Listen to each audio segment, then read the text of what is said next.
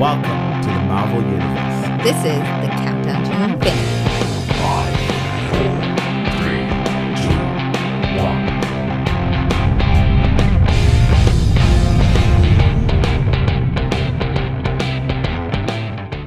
1. Hello, everybody. Welcome to Almost Nerdy. I am Shalom. And I'm Courtney. We're the Happy Hipsters. And on this episode, we are discussing Black Panther.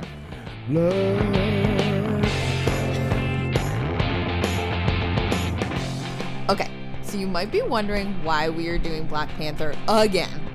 Well, the fact of the matter is that Black Panther was our very first podcast that we ever did. Ever. And although I still am very proud of that podcast, because I think when you make something for the first time as a creative, that's your baby and you love it, but you also are like a little bit like disappointed in it because you just get better at your craft. Yes, there are always things that you need to improve. I think when you do it the first time, the list is much longer. Yes. So, although I do think it's a really good episode, and we are not going to touch on everything we did in the first episode, it's a short one. Now our episodes pretty much are between, I would say, like 45 minutes to like an hour. Because we thought people did not want to hear our voices. Yes, that's true. And it turned out, some people do, and they were like, it's too short, so we extended it. So we're making it longer. So anyway, in the very first podcast, we talked about if Black Panther did Africa justice. So we're not going to touch on that this time. But if you would like to hear that, you can go back to the first one. Again, it's a short episode. It's only like 20 minutes. Yeah. So, but we have definitely grown as podcasters, and the way that we do things is different now. The way that we discuss movies, and I feel like we've really hit our stride with how we enjoy discussing movies now. So that's why we're doing Black Panther again. Yes. So also, we didn't have a 2-sentence summary back then. So we will be doing 2-sentence summary. We're going to skip the nerd scale because we already did that. Yeah. And in case you were wondering, it's a 10. We both give this movie a 10. Yeah. We don't need to do the nerd scale again. And we've got a bunch of different topics that we want to talk about this time. I think the question that I really want to ask Shalom, and we're going to lean into Shalom, I feel like, a lot this episode. Yeah. Just because he is African, Zimbabwean. So something that I found really striking in this movie is just the way that T'Challa and Killmonger are very different based on where they grew up. Yeah. And Shalom has had, he grew up in Zimbabwe and he's been in the States. And about 5 years? Yeah, about 5 years. So he's kind of got an experience of both, what that feels like. So I feel like he can kind of pull us through like what is in T'Challa's mind versus what's in Killmonger's mind. We definitely want to talk about the female leads in Black Panther because #feminism. And they're amazing. And I just think there's a lot going on in the ancestral plane that is very interesting and is just a cool like story point. Yeah. So that's what we're going to be talking about today. Yeah. Probably a few other things thrown in there because we always get sidetracked. But that's where we're going to start. Do you want to start with 2-sentence summary? Let's do it. Okay. Let's do it. So, guys, the name of the game, 2-sentence summary. It's pretty easy, self-explanatory. We have 2 sentences to summarize this movie. You will get to vote on our Instagram story. We are the_happy_hipsters. Follow us on Instagram. We live there. We're always posting memes. We're always posting photos. We just love interacting with people there. Yeah, we do. We do. So on Saturdays, you can vote for which of these 2-sentence summaries you think is better. Yeah. All right, I'll go first. So T'Challa, a.k.a. Black Panther, is now the king of Wakanda after his father dies. But Killmonger comes to take over, avenge his father, and lead a revolution. Wow. That's a good one. Thanks. I'm a little nervous. I don't feel like mine's very good this week. Ever since my Spider-Man one, I feel like I peaked at Spider-Man. The one last week was really good. I thought that one was. It was really good. Just because I said the word anus. Devil's anus. Oh. Okay, moving on. Here's my 2-sentence summary. In the wake of his father's death, T'Challa is faced with a dark secret as he ascends to the throne. He seeks to correct the past and walk his country into the future with a new outlook. That's good. That's a good one. Da-da. Okay, so as I said before, you can vote on Saturdays. We post it on our Instagram story. Yeah. And take the voting seriously, people, because that person who loses has to do the dishes and laundry for a full week. Wow. And I hate doing dishes and laundry. I love it. Yeah, it's weird. He actually likes doing it. I end up doing it anyways. Yeah, he does it anyway. So it doesn't really matter who you vote for. But I wanted to show you that it's important and your vote counts. It counts. Yes. Okay. So one of the things that I found most striking about this movie, and something that maybe I had a little bit of insight into already, since I'm married to an African, is when the whole race conversation really like came to a head. I would say, like, what was that, 2 years ago now? Or 3. Yeah. Yeah. I remember Shalom saying to me, like, I don't understand how you can, like, not be proud of being black. Like, as an African, you were like, I just don't understand how, like, you can't be proud of that. And I feel like I see that in T'Challa a lot. It's like, he is so, like, proud to be Wakandan. And then you have Killmonger, on the other hand, who is like, look at all these issues. Like, where were you? Where were you? I find that dynamic really interesting. Like, do you have any thoughts on that? Yeah, I think a lot of it has to do with just the experience of the people as a whole, right? So in the States, black people did, find freedom from slavery, but there's constant oppression over and over again. And I come from a place where we won our fight for liberation as black people. Yes. So we took the land back. Yes. And so there's this pride that I think we naturally have. That's like, yeah, we fought this out. Like, the whole of Africa came together to fight it, and we fought and we won. And so the fact that happened, I think, at least I'm not a psychologist or anything like that, but I think that's probably kind of the pride behind that. And also, I remember my history. Every black person has a history, but I know what my history is. I we're told you are, Shauna, part of this tribe, part of this. This is your totem. This is this. So there is this deep identity that I kind of always like didn't care, because people would ask me that, but like in Shona it's like Unoyerachi, which is like, what's your totem? And mine is the heart, right? And so it's like, I'm like, yeah, the heart, whatever, and I don't care. But coming here and realizing, wow, there are people that don't even know where geographically they're from. I'm starting to appreciate that more, and I think that gives that pride that I have, but I just never really noticed it that much. Yeah, I think one of the most almost heartbreaking stories for me was one of our friends. She did an ancestry test to see where she is from. Yeah. And they could trace her back specifically to a plantation in the South. Yeah. Like, her ancestors back there. And then it was just like, but you're mostly from like somewhere in the middle of Africa. Yes. And like, you don't have anything else more specific than that, because the records just aren't there. They're not. And it's just like, wow, like when I think about it, I'm like, there's so much history that has just been like stolen. So much. Like, so much identity that has just been like stolen and stripped away. And I think often, I think as a white American, it can almost feel like your personal morality is being attacked. Like, people say, like, just because you're white, like, you are a bad person. Right. And that's not what this race conversation is about. What it is about, though, is that my ancestors made decisions in the U.S. right, to keep a group oppressed based on skin color. And now we have to deal with those consequences of that. And we need to be able to recognize, like, okay, there were decisions made before me that I didn't make, that people around me didn't make. But we are coming to a head of like, okay, this is an issue and we need to do something about it. So I think that's a big thing. And it does speak a lot. Like, I mean, like last week I had a conversation with a guy from Ghana, born and raised, and he lived in Canada for a bit, and then now he's in the States. And he was talking about how a black American came up to him and said, how are you like just so confident around white people? You're kind of like, your head is held high, you're like I'll stick it to your face kind of thing. And he said, yeah, like there's that identity piece that's there. When that's missing, you don't have that pride where you're like, we own what we have. We own. Yeah, Africa still is reeling from colonization. Yeah. We're still dealing with that. But there is that truth of, hey, we're in control.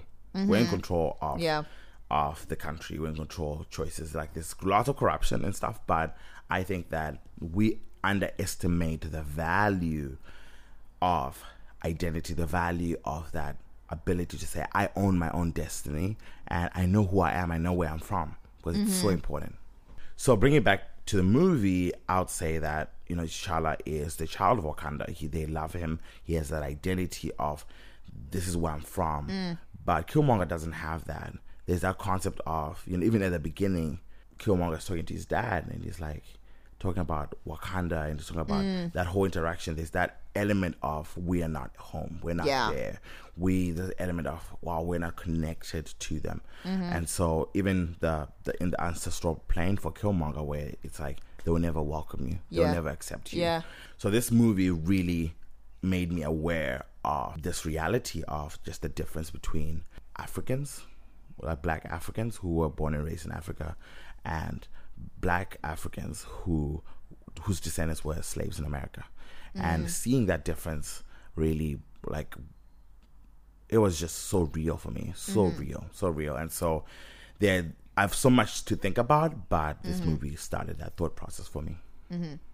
And I mean, I remember when this movie came out, we would see, like, on Twitter, all the, like, videos of people coming out, dancing. like, and these are Americans, like, coming out in, like, traditional, like, African garb, like, dancing and everything. I think I would say too that there's an ownership piece that's there. I think it showed the similarities. You know what I mean? I feel it's like soccer. You know, so with soccer, people from different races come into one space and everyone is cheering and going crazy. Then you realize, flip, we're all people, right? I think that this movie had Africans celebrating, going like, flip, that's awesome. You had, like, you know, African Americans celebrating, going, flip, that's awesome. Dancing to the same culture, the same vibe, and realizing, wow, we have that shared identity that's always been there, but we just never noticed it. And I feel like this movie allowed each of us to, like, wow, recognize and celebrate it. And in celebrating it, we became even more aware of, flip, my brother from Compton is like, wow, he's from Africa too. Like, wow, we share the same thing. So it was great. It was awesome. I 100% applaud this movie. It did amazing things for, you know, Black people everywhere. Yeah, and like in you talking about that, it reminded me a lot of this interview that we watched with Spike Lee, and he was talking about movies that are about, like, minorities, specifically African Americans, and he was like, when you have a story that a white person writes about African Americans, they will almost always talk about civil rights. They will almost always talk about, like, you know, either a white person learning or, like, something like that from, like, a Black person. And he's like, that is just, those stories are not the stories that Black people want to tell. They're not. If you look at stories that they tell, it's very different than what you would think. Very. So it's like, you've got Black Klansman. That's an example. I think Black Panther is a great example. And even if you look at the Asian American community, if you look at Crazy Rich Asians, like that movie is not, it's not like, oh, like, I'm Asian and this is how I fit into, like, American culture. Like, it's not about that at all. Yeah. So I think that a lot of times when the majority in America, like the white majority, tries to tell stories, we almost tell stories that make us feel better. That's true. And that's a very subtle form of racism that I think we haven't really noticed, and that it's something that we need to be aware of. And when you are aware of it, you're like, wow, like, that's actually like pretty crazy. But I would think about that interview when I watched this movie, because the story, I think, is different than what we would expect it to be. Yeah. And I think the other thing is, you know, with the Oscars, Black Klansman lost to Green Book. And that showed a lot of it, like a lot of that, like the racism that's there, and in terms of the system of racism, where people will pick a movie about, you know, the Black man being saved in a sense by the white man, where the white man goes like, oh yeah, like I see it now. I see it now. Like I'll help you, you know. Or even this argument between the East and the East, North, whatever, South and the South, you know, is showing that, oh wow, those guys in the South are the racists. We're the good white people. Yeah, we're great, and so it's like that's your narrative, that's your story, but that's not our story. And I think a movie like Black Panther, Crazy Rich Asians, they really go like, no, we're gonna own the story now. Yeah. We're gonna tell our story. Yeah. We want to talk. We want to share. You know, it's time for you to listen. Yeah. You know, and kind of like see what we're experiencing. I think to jump into the story a little bit deeper, one of the most striking things for me, and I think one of the driving forces of the story, was the ancestral plane. Like you touched on a little bit with Killmonger, but I think that there is a huge difference in the way that T'Challa views T'Chaka in this movie. So the first time he goes into the ancestral plane, he is like, I just want to be like you, Dad. Like, I want to be like you. I don't know how I'll ever live up to being like you. Yes. And he asks, how do you be a good king? And his dad responds like, you are someone with a good heart, and it's going to be really hard for you to be a good king. That's going to be difficult for you. But then the second time around, T'Chaka talks about how Killmonger is like the truth that he chose to omit. Like he chose that. And T'Challa basically like calls them out on it. You know, he's like, you let your fear of discovery keep you from doing what is right. And now Killmonger is a monster that he needs to deal with, even though he didn't create it. It's interesting what the dad says the first time. It's like, you have a good heart. Yeah. In a sense, he was kind of saying, I don't. Yeah. And yeah, like it's interesting. I'm interested also with the visuals of how the first time it was kind of like a nighttime. Yeah. Beautiful sky. Yeah. T'Challa was in white, dressed like all in white. And it was like, oh, so beautiful. So kind of like dark, you know? Yeah. But it's in them beautiful. And so I was like, oh, that's cool. But at the end, it's like the sun is up. You know, you can see all the other Black Panthers, so to speak, or the kings. And to me, it kind of visualized like the first time where there's so much that's hidden. Where there is so many secrets that were hidden, and then the second time everything has been exposed. Now everything's out in the open, and I think that visual really spoke volumes to me, where the dad was hiding a lot of things. He was keeping a lot of things from T'Challa, and now T'Challa has to deal with those mistakes. We talked about that in the other movie, like Ragnarok, where it's kind of the same deal. By the way, you have a sister and she probably want to kill you. Bye. It's funny. I actually didn't realize like how similar these movies were until we watched them back to back, and I was like, oh, they're actually like have kind of a similar theme of just covering up the past. But I think that is something that we're thinking about right now. As a society, I think we are looking at a lot of the things that we've done in the past and things that we've just tried to cover up. Yeah. And now they're coming to light. I mean, you could look at this in many ways. Like the Me Too movement, I think, is a good example. I think the race conversation is a good example. There's just a lot going on where it's like we as Americans have tried to cover so many things up. And it's just coming to a head. It's coming to a head because once one social movement starts rolling, a lot of other social movements happen as well. You saw that like during the civil rights movement, you know, where they were fighting for civil rights. That's also when a lot of women started getting rights as well, because it's like once one group starts going, it's like it empowers other groups that are oppressed to be like, hey, us too, you know, us too. Like we are also that. I think power was a really big theme in this movie. I think we saw a lot about power, and that was a lot of what Killmonger was saying was like, you guys have power and you're choosing to keep it to yourself. Like, what does that say about you as a group? And I think that is what comes out a lot in this ancestral plane is like, we have the power to help these people who are our kind. And it was also an identity thing. Like, what do you mean by like our kind? And I think the other thing as well with Killmonger is this is the moment, the chance that the writers had to really dig into the complexity of the villain and to really talk about what's his psyche, what's going on there. Yeah. Because I think it was so important to show, you know, kind of him as a child, Yes. to show his experiences, to show Yeah. where the pain is coming from. It was so important for that to happen because he shows up, he's going like, "Hey, auntie," you know, like he's being very like, he's being annoying, you know, you're like, this guy's Yeah. so annoying, so weird, right? And it's like, no, he has pain. There's so much pain that's there. And I think that that's that ancestral plane scene really for him like was our chance to really look into Killmonger and embrace just the complexity of who he is and what drives him. Because he's not trying to just get weapons for the sake of just going and just for the sake of just, you Yeah. know, like for fun. Yeah. But he actually has a pain, a scar that he's trying to Yes. he's trying to console that by, you know, revenge, obviously, and by saying, "Hey, I want to liberate my brothers and sisters Yeah. who are suffering or getting shot in the streets," and also he's carrying on his dad's legacy in a sense, in his own way, Yeah. you know, as twisted as it was. Yeah.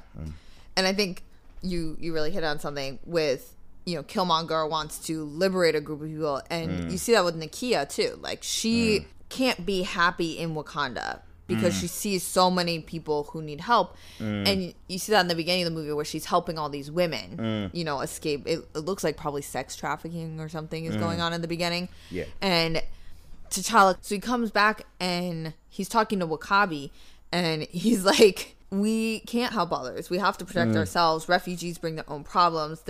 We can't wage wars on other countries because that's not our way. Like, we've never done that. We've always been isolated. And that really comes down to power. Like, it really comes down to power and what you do with it. And I like at the very end when Black Panther is like, people who are afraid build walls. People who are brave build bridges in times of in times of need. And I found that really, really inspiring because it's like, well, what do you do with your power? What do you do? Yeah. So let's talk about like the awesome women in this movie. Oh my word. First of all, the thing that I love the most is that they have such a variety of characters. Like, somehow we got to know a little bit of everybody. Yeah. And yeah, I love that Black Panther is just like surrounded by like these three powerful women. You've got Nakia, you've got Okoye, and you have Shuri. And the thing that I love even more is just how vastly, vastly different they are. So you've got Okoye, who is like the most powerful warrior. Yeah. And she is loyal to the throne. Yeah. She's not really loyal to people. She's loyal to the throne. And I find that very interesting because then you have Nakia, who is like very like justice based. Like, she wants justice. She wants to fight for people who are oppressed. And she's loyal to people. And you can see that when Killmonger takes over. And then you have Shuri, who is just like wild card. She's all over the place. But she's so smart. You know, she's so incredibly intelligent, and she's a scientist. And I love that. And she's funny. And I think that that's really important to show a variety of people. Like on two different levels. You have like you're showing a variety of women. Yeah. And B, you're showing an audience that is majority white. You know, you're showing them that there is a variety of Black people. Yeah. Which might sound silly. Like, that might sound silly, but it's like, that's what happens though, is that like, with minorities, it's like someone will see one version of a person and then they just assume that everybody is like that. Instead of, it's not hard. It's not hard for white people to look at other white people and be like, oh, there's lots of different types of white people. But I think it can be difficult for them to see Black people and be like, oh, wait, all Black people don't like rap music. Right. You know, and it again, that's the very subtle racism that you see. Things like that, or like, that Black person likes science. It's like, yes, they're all different. Like, they're all different. Yeah. So I really like that a lot, and it reminds me a lot of I listened to a lot of interviews. I was listening to an interview by the woman who wrote The Hate U Give. And she's writing another book, or she just finished another book. And it's the same neighborhood, another story from another girl perspective. And she is completely different than the first girl. Wow. And her whole thing was, you can be from the same environment and be completely different. And respond differently. To the same circumstance. Yeah. And I think that that's what I saw in this movie that I really liked, is that these women are all from the same country and they respond differently. And even within the tribes, like even the tribes respond differently within Wakanda. You've got the 4 that stuck together, and then the Jabari, they decided to isolate themselves. Yeah. It's amazing that, like, you know, sometimes people have these stereotypes. Speaking of stereotypes, we just saw an ad today that was hilarious. And I grew up watching this ad, and I just completely forgot about it. But it's of this kid who comes from school in a school bus, normal, you know, gets off the bus and, you know, goes onto like a farm, you know, kind of not weird, but then he looks up and his pet rhino is running towards him, and it's an ad for shoes, and it's like, oh my gosh, that's such a stereotype. But yeah, because they're tough shoes. Was that tough shoes? That's why he has a but rhino. It does perpetuate certain stereotypes. We're like, do you have a pet lion, a pet, you know? But I think that like people, well, in their defense, didn't W'Kabi have a pet rhino? So are we mad about that in this movie then? Or is it fantasy enough that it's not weird? I think it's fantasy enough that it's not weird. It's not weird. It's not weird. It's just the ad was like just weird. It's like, but we grew up, we loved that ad. We were like, yeah, rhino. But like, I'm like, oh, that was such a stereotype. Oh my gosh, that's so weird. But like, you know, I think people do box everyone into one space and say, you know, Shuri is definitely my favorite, mainly because of she's so smart.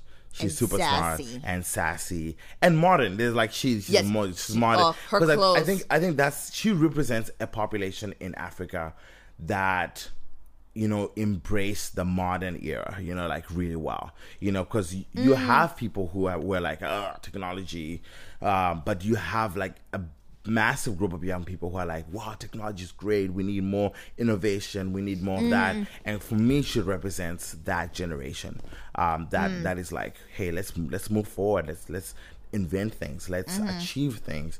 And you see that Mbaku is upset about that. He's like, you give your technology to a child, you know. And I think that there's that generational aspect that you see sometimes in Africa, where the older generation is like, no, you're a child, you should not be responsible for this. But it's like, you see that it's these young people who actually are really, really, really smart, really educated, who can really take, you know, the continent further when it comes to technology. So I get excited when I see that representation, because it does show that, you know, that youth.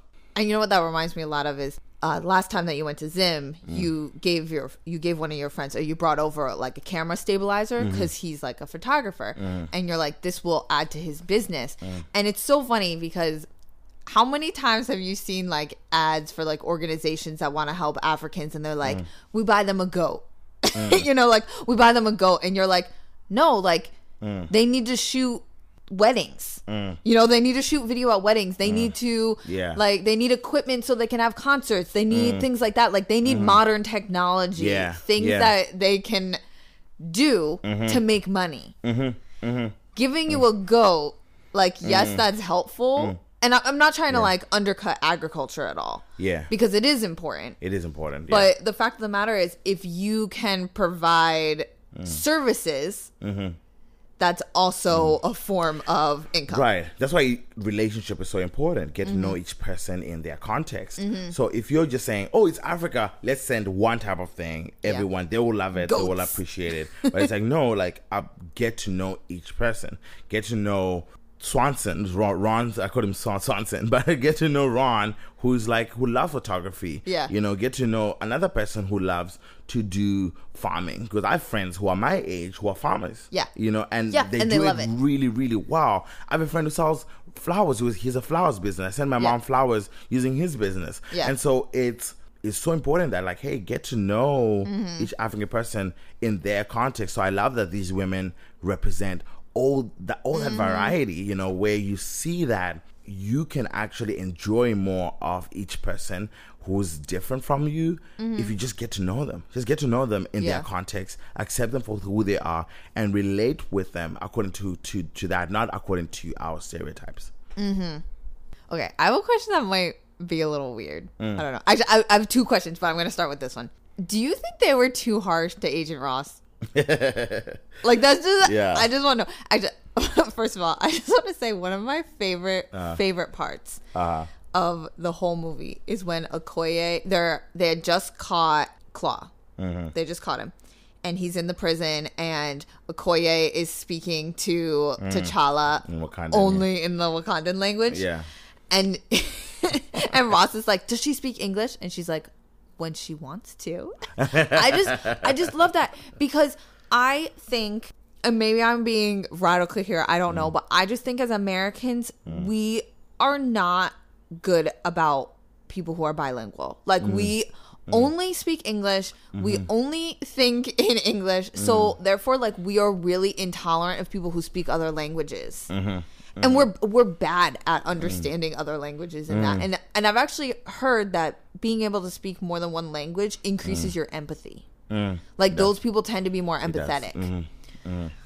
Yeah, it does, because language speaks a lot to what's important to a people. Because there are particular words that sometimes they express more than we might express it, that just show how important those things are. You know, and do you have a Shauna word like that? Yeah, like we have a word, you know, called mutupo, like, or we'll say unoyerachi, which is like, what's your totem, so to speak, like it's like a sacred identity. I don't even know how to explain it in English. So it's like you don't even you can't have explain totems. it. But so for me, it's the heart, right? So the heart. So there are things like you can't really eat that. You can't eat a heart of anything. Any animal, you don't eat that. It's kind of like Are the you cool tradition. with that? Have you ever tried to eat a heart I don't of really an animal? I don't really follow that. You know what I mean? I'm like, oh, whatever. But those words is that cultural piece. Wait, have you eaten the heart of an animal? The heart, never. I don't remember. Do people eat that? Like, do people eat hearts of animals? I think there are some like delicacies out there.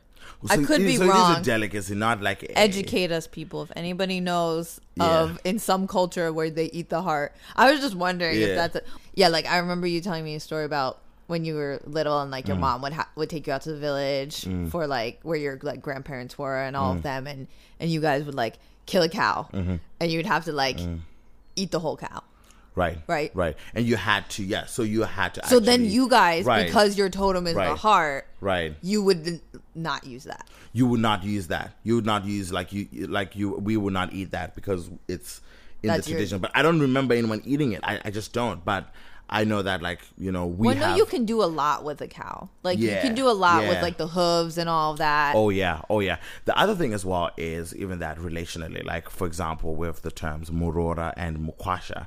So, for example, in-laws. So, there's a definition of the when so you're a Murora to my mom, right? Because you're my wife, and so for the wife, it's like Murora to the in-laws, and then for me, your mom would call me Mukwasha.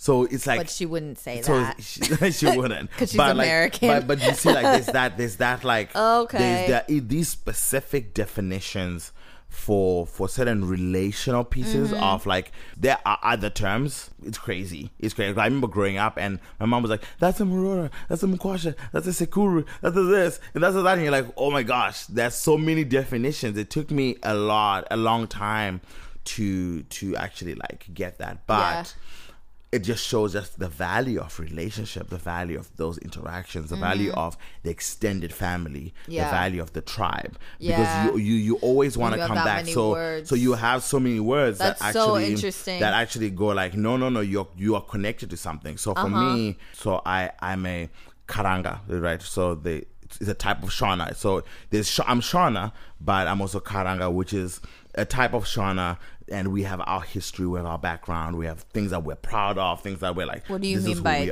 type? Like, that's part of your even ancestry? Our dialect is slightly different.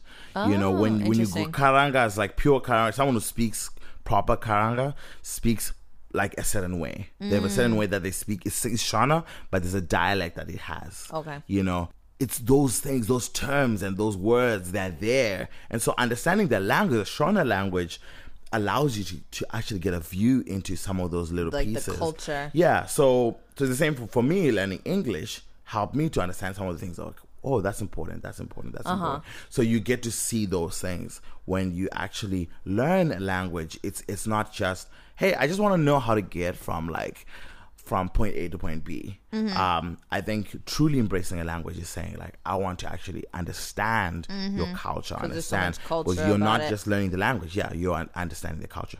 So to get back to your question after that little Shona lesson, I don't know. I actually don't know how I feel about it. I'm a very diplomatic person, so to speak. So I would not say things that way, but I get why. So you wouldn't be like, don't scare me, colonizer. So I'll say, yo, colonizer. Or I wouldn't go like, who, Into his, in his face. Oh my gosh. Like, that was crazy. Okay, but here's my thing. I kind of appreciated when M'Baku was like, You don't speak here. Yeah. I actually really appreciated that because... Yeah. Because I appreciate that. I appreciate that because... Again, I'm pulling this a little bit away from race and I'm pulling in like being a woman, but like yesterday, for example, I was talking to a friend and he was talking about like what it's like to be a parent and everything like that. And I'm like, you know, we don't have kids. And I'm like, the idea of being pregnant scares the crap out of me. Right. Like the idea of what happens to my body in order to have a child and how my body is going to be forever changed after that. Like that is very scary to me. And he was like, oh, it's not that bad. And I'm like, I'm sorry, you have no opinion here. Like because you physically can't do what my body can do. Like, I just feel like you don't have an opinion. And it's like, so do I think it was kind of rude? Yeah. But like, do I think at the same time that a lot of times white people will come in and be like, let me tell you how to fix your situation. Yeah. I do think that happens. And do I think Agent Ross had like good intentions? Yes, I do. But good intentions aren't always good enough. And I think that part, I get that. Shuri was, Shuri's sassy. She's super sassy. Super sassy. I loved it though. But I think that I get the emotion. I get the tension of that relationship. And I think that it's important that Agent Ross, I think, gives white people, like, remember the Shonda Rhimes rule? I think he gives white people a view into the culture from the perspective of someone who doesn't know of someone it. who doesn't know it, because they said and understanding that, hey, there's certain things you cannot say, like when the English thing, where it's like no, like you don't expect me to speak your language, like I'm not. Yeah, I don't owe you anything. Learn my language, right? I don't owe you anything. I don't owe you anything, right? So there's that element of Agent Ross being the eyes and the ears for white people to see and even understand certain things, where there is an element of sovereignty that we have that you need to respect. Like, that's why I love M'Baku, because M'Baku is like, I'm not having this. Like, he's like, no, you don't speak. Like, what? Did anyone ask a question? No. Because not that you don't want to hear someone's opinion, but I think that black people have experienced the imposition of white people for so long that it's like, hey, give me a second to figure myself out before you start to step into my business and do stuff. Yeah. There's a balance between those things. Obviously, there's conversation, but I think that the emotion in its purity is justified. M'Baku is one character who I did not expect to love at the end of this movie. And I don't think they were expecting it either. Yeah. Because they, like, if you look at like the toys, like things that were put out, M'Baku was not one of the characters that they had like prepared to market. Like, he was not a part of that, really. And lately, you've seen like a rise of that. Like, they've started making more like M'Baku, so like good. toys and things like that. Like, even Pop Funko, like they didn't have a M'Baku. We have one. We do. We have 4. We have all Black Panther ones. It's great. But yeah, because like when he first comes out, like he's so scary, intimidating. It's like, you know, he's the one who is against Black Panther. So I wasn't expecting to like him. And then at the very end, he comes back and he's just awesome. Yeah, he was such a nice surprise. Such a nice surprise. And it shows how great the writing is. great writing. Just When they turn managing you around on a character. the way they turn you around, and you're like, oh, I love this guy. And I love the part where he's like, oh, are you done? And I know I did it in the first podcast, but I will always do that. He does it a lot. Are you Like, done? just in general. Are you done? Yes! Love him. So good. So good. And so, okay, I have another question for you. Mm-hmm. And I thought this was really interesting. We, on our Instagram, we're friends with a lot of cosplayers, and we had one of the people we follow posted a whole thing about how there has been recently, with the increased diversity that you're starting to see in comics, there has actually been a rise of blackface at Comic-Con and at like those types of events, and just in general, like you're seeing a lot more blackface. I think I just like wanted to talk about that for a second, because I think some people don't really know why blackface is offensive. So the issue with blackface is that it's basically steeped in racism. It reached its peak in popularity during the time of the United States, when people were demanding civil rights by recently emancipated slaves. So they used it as a way to basically exaggerate features. So they would like exaggerate their lips, make their lips bigger. They would do things like that. And they would do basically negative stereotypes. So they would portray black people in a way that was a negative stereotype. They would portray them as lazy, ignorant, superstitious, hypersexual, even criminal, cowardly. Like they would pull all these negative traits, and they would say, this is what this type of person is like. Yeah. And that's why going back to what I said earlier, it's really important that they show such a variety of people in Wakanda. So even though we're focused on Black Panther, we've seen a whole variety of people. Yeah. And how they react to different situations. Yeah. And it shows like, oh no, like people aren't just cowardly or lazy or whatever. Like they have all these good traits, and then like they do make bad decisions too. Yeah. Like yeah. Even looking at M'Baku, like M'Baku at the beginning, he's isolated. Yeah. Even looking at W'Kabi, like he pulls in Killmonger. He Yeah. makes a bad decision based on like vengeance that he wants. Yeah. But it's like, that isn't a portrayal of like, Yeah. they have flaws, but it's not saying Yeah. all black people are that way. Yeah. So that's why Yeah. blackface is so bad. And I Yeah. know that people want to portray characters well. I think that they want to be as accurate as possible. But the fact of the matter is, like, skin is not a costume. It's not. It's not a It's not. costume. Yeah. Yeah, I think you said that really well. And people just need to realize it's not a costume. It's reality. You know, it's my reality. It's a lot of black people, like every black person's reality. And I think that people need to just respect that for whatever reason, good, bad, whatever. I think that it's one of those like, hey, stay away from that one, because skin color is not a costume. Yeah. It's not. No Yeah. matter what color it is not a costume. So let's stick to superheroes. You know, Yeah. let's do that, and let's keep that moving. You know what I mean? Yeah. It's fun, but let's not take it too far. And I think that you also need to recognize on the flip side, like, white face isn't a thing. It's not. You know what I mean? And it's not a thing because of the power of it. It's person of color cannot put like white on their skin, and it doesn't disenfranchise an entire group of people. It's the opposite. If a white person does it and they put on blackface, like it's different because of the way that power is. Yeah. And I think that can kind of sometimes be a conversation that is hard to grasp because there is like a lot of like weirdness about it. Yeah. It's the same as like, technically, like a minority can't be racist of a majority, because in order Yeah. for it to be considered racism, the power needs to be in your court. Yeah. So Yeah. if you can only be considered racist if you have the power. Yeah. Yeah. Because, you know, To influence it. You can have prejudice. Yes. You can have that. Everybody has prejudice. But racism is, you're right. It's all about. It's about power. The ability to dominate and influence other person's life. So our favorite teacher, Joe, who we talk about a lot. So he works as a teacher in Philly, and his classroom is majority black, people of color.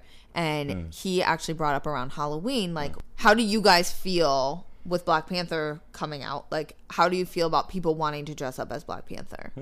And most of the kids were like excited that people wanted to look like them. Obviously, like blackface is not in the conversation right now. Just wearing the costume, wearing the costume yourself. Yeah. And they were like, yeah, like that's like amazing that people want to look at us like us. And then some of the kids though were like, no, like you have so many characters. You have so many characters you can be. Like just give us these guys. Like just give us this group of people. Don't do that. Like, do you have any feelings about that? To be honest with you, I think I kind of have a reservation in terms of people using white people having like a Black Panther costume. Like I had to search my feelings a little bit. I have the understanding where I'm like, okay, I can see where the conversation could go, you know, reasons and so forth. And I kind of get it. I kind of get why other Black people think, oh, it's cool. It's great. Awesome. It's actually exciting. At the same time, I have a pit in my stomach that's just like, yeah, but like, this is our hero. It's not your hero. You have so many heroes. And also, you know, you're in power. You're in control. You've been in charge this whole time. And now we have this victory, this personality, this character. That's a big win for us. You want to own it as well? It sounds irrational, I know, but I think it makes sense. I think it's a good argument when you look at the time we live in right now. When you look at what's happening in the conversation, there will come a time when I think it will be like, great, oh, Black Panther, awesome, that person, awesome. But there's such a generationally, we get past some things, right? Because we have just touched the tip of the iceberg when it comes to diversity. Yeah. So just as diversity shows up, and then everyone is like, yay, Black Panther costume, la la la la. To me, to be honest, like in my view, I think it's not right now. I think people need to wait. People need to celebrate with us. You know, go like, yeah, awesome. Let's do more of this. Let's get more diversity. And on the flip side, wait, like I think there'll come a time. There'll come a generation of like toddlers who will just be like, I love Black Panther. I love this person. I love that person. And because of the diversity, then people can really like, it can be more balanced. But right now it's not balanced at all. Black Panther is just the beginning.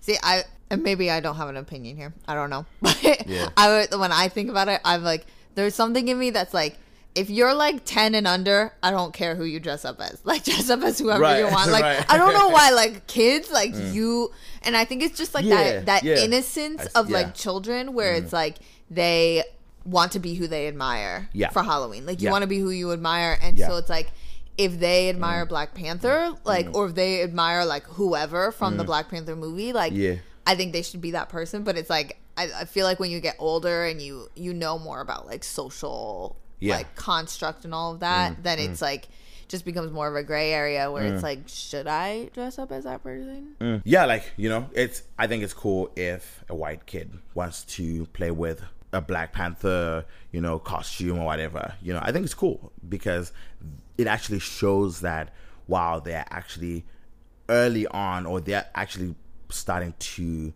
create a balance, you know, because we talk about how you're raised, like every white person is raised into racism, every white person. But when a child starts to already go like to see what's going on and to embrace someone who's different and a different skin color than theirs. Yeah. I think it starts to speak a lot to like, hey, I think change is on its way. Yeah. Yeah. Okay. Are you ready to move on to themes? Themes.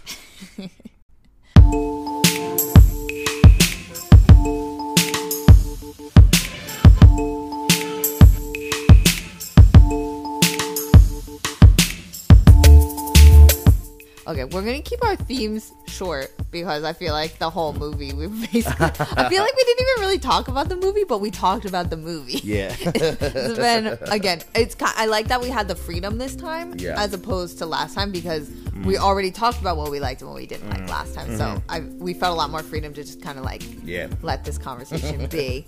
Yeah.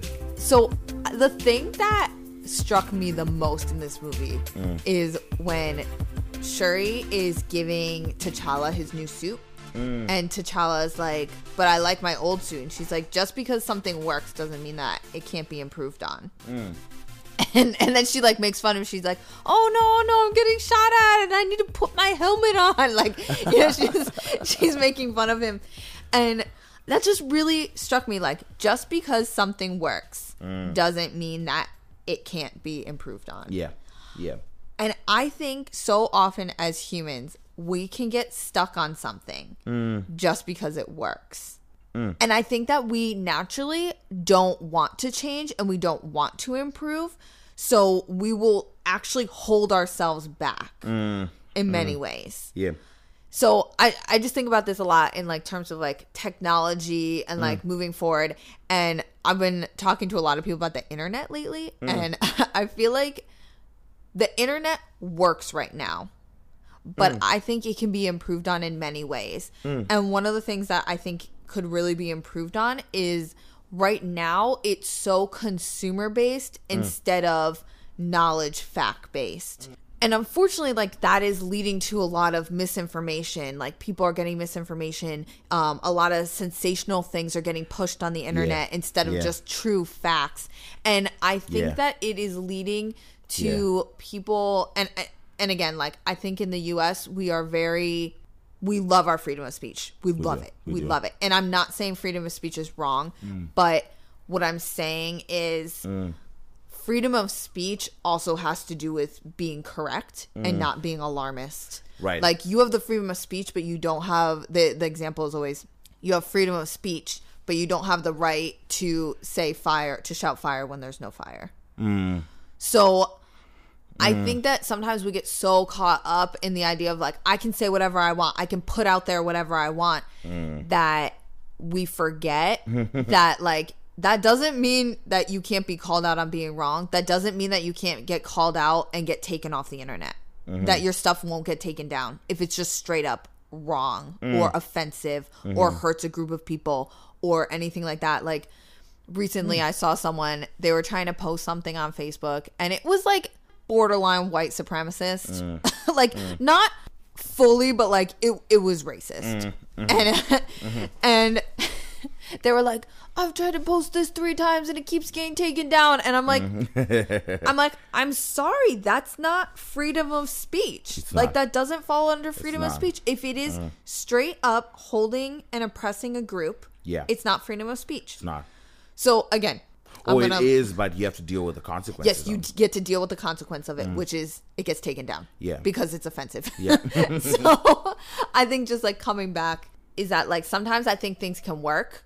And right now I think the internet works. And I think that we see it as a way, as another just platform to connect with people and all of that. But unfortunately, I think it can be improved on. It can be. And it's well, so not young. Unfortunately. Like, excitingly, I think it can be improved on. And I heard a really great example, which was, they were like, if you went to a library and you read about the Holocaust, and you were like, oh, that was a great book, I know so much about the Holocaust now, a librarian would not come up to you and be like, oh, you liked this on the Holocaust? Here's a book on Nazi theology.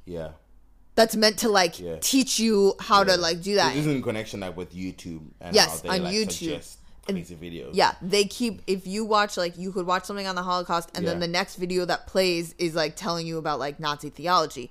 So it's like you wouldn't get that in a library where it's like they pursue knowledge, or you wouldn't get that and in college where you're pursuing concrete knowledge and like extending your mind in that way. When I think about the internet, that's something that I think is like, it works, but just because it works doesn't mean that it can be improved on. And I know there are a lot of people who don't like the idea of the internet being moderated, but I just think like we need to think about the greater good. Like, the greater good of like is like with T'Challa, the greater good is you're not going to get shot in the head because you have to put your helmet on. You just have to think about your helmet going on and it comes out of your necklace, you know? It's just the greater good of it. Yeah, like I think that freedom of speech is a great thing. At the same time, you need to realize that when that rule was written in the Constitution, it was like no one was in each other's faces. You know, Thomas Jefferson. Even have cell phones. Yeah. Thomas Jefferson would send a letter and be like, oh, on a horse, on a horse, on a horse. And then another person would be like, what? I hate what he said. Dear Thomas Jefferson, you're a jerk. And then he said it back, on a horse, on a horse. And so it was kind of like but that. You would write out like full thought out arguments. Because you didn't. You couldn't afford to just write hey, you're a jerk. Right. You know what I mean? Right. And now we're living in a time where everyone is in each other's faces. So groups like Twitter, like Facebook, like Instagram, they are saying, hey, we want to bring people closer. Everyone is in their own space. Let's bring everyone closer. Let's create an environment, right, where we're close to each other. So you can't say like, hey, I have the freedom to say whatever I want and be a jerk. And then you'll be like, why is Jimmy not wanting to play with me anymore? It's like, that doesn't make sense. Because you troll him all the time. Because you're a jerk. So no one wants to hang out with you, you know. And so, yeah, that's just my thoughts on that. Right. So my theme is identity. And, you know, when you look at the throne scene where Killmonger first shows up and they're kind of going like, you know, who's this guy? But they're not even saying like, who are you? And he keeps going, asking you who I am. And they're refusing. They're saying no. They refuse. Like no ways. And finally, one of the guys is like, "Who are you?" And then he switches. He's like, "I'm T'Chaka, son of Jobu." The throne. Yada yada yada. And it gives them a claim to the throne in that moment. Like in that moment when I was watching it, I was like, "Wow!" I felt it. I felt his emotion. I felt, and I'll call it, I felt the Africa in him. You know, just kind of burst out. And the pride and just the like, this is who I am. I felt it. And it made me really think a lot about my American friends and kind of like the desire that they've expressed to know who they are. And before, to be honest, I kind of belittled that. I kind of belittled it. And then I was like, why you don't need that? Like, just live your life. Yeah. Live your life. You're this person. Do your thing. But as I was like engaged in conversations and then watching this movie, I just grieved and I was like, oh my gosh, like, you know, seeing Killmonger come alive in that moment, speak in the Wakandan language and just like show pride, like really made me like sympathize and empathize with my African American brothers and sisters and say, wow, like what a shame. Like it was a robbery. It was a robbery that they had to lose all of that ability to identify themselves. Yeah. And so part of my personal challenge is, hey, how can I help? How can I help that? Like I'm one person, I'm one human being. How can I help in that? Help African Americans with either dealing with that or I don't even know. I'm not a psychologist. I'm not a professional. I'm just Shalom. But I'm an artist, so a musician, and so I'm going like, how can I use my music to help say, hey, we're together in this. We are one people. So yeah, that's my theme. Yeah, I think identity was just like a huge theme in this entire movie, and you see it in Killmonger. I think you see it a lot in T'Challa as well. Yeah, where T'Challa is really trying to figure out like, does he actually want to be like his dad? You know. Does he actually want to be like his father after finding out that his father killed his uncle, you know? And then left Eric, left him there. Just left him. He could have had this cousin with him his whole life. He could have grown up with this cousin. Oh my word. But instead, like that was robbed from him as well, you know? Right. That was also robbed from him.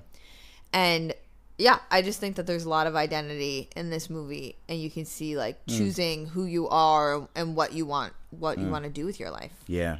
Right. So we're gonna round this awesome episode up. We really enjoyed talking about Black Panther. It's one of our favorite movies of all time. It comes up in conversation a lot. Like a lot. We had to stop ourselves a lot of times from. Yes. Okay, I had to stop myself, or Courtney had to stop me from just going off, because I can spend the whole day talking about this. A lot has been edited out at this point. You're welcome. You're welcome. You're welcome.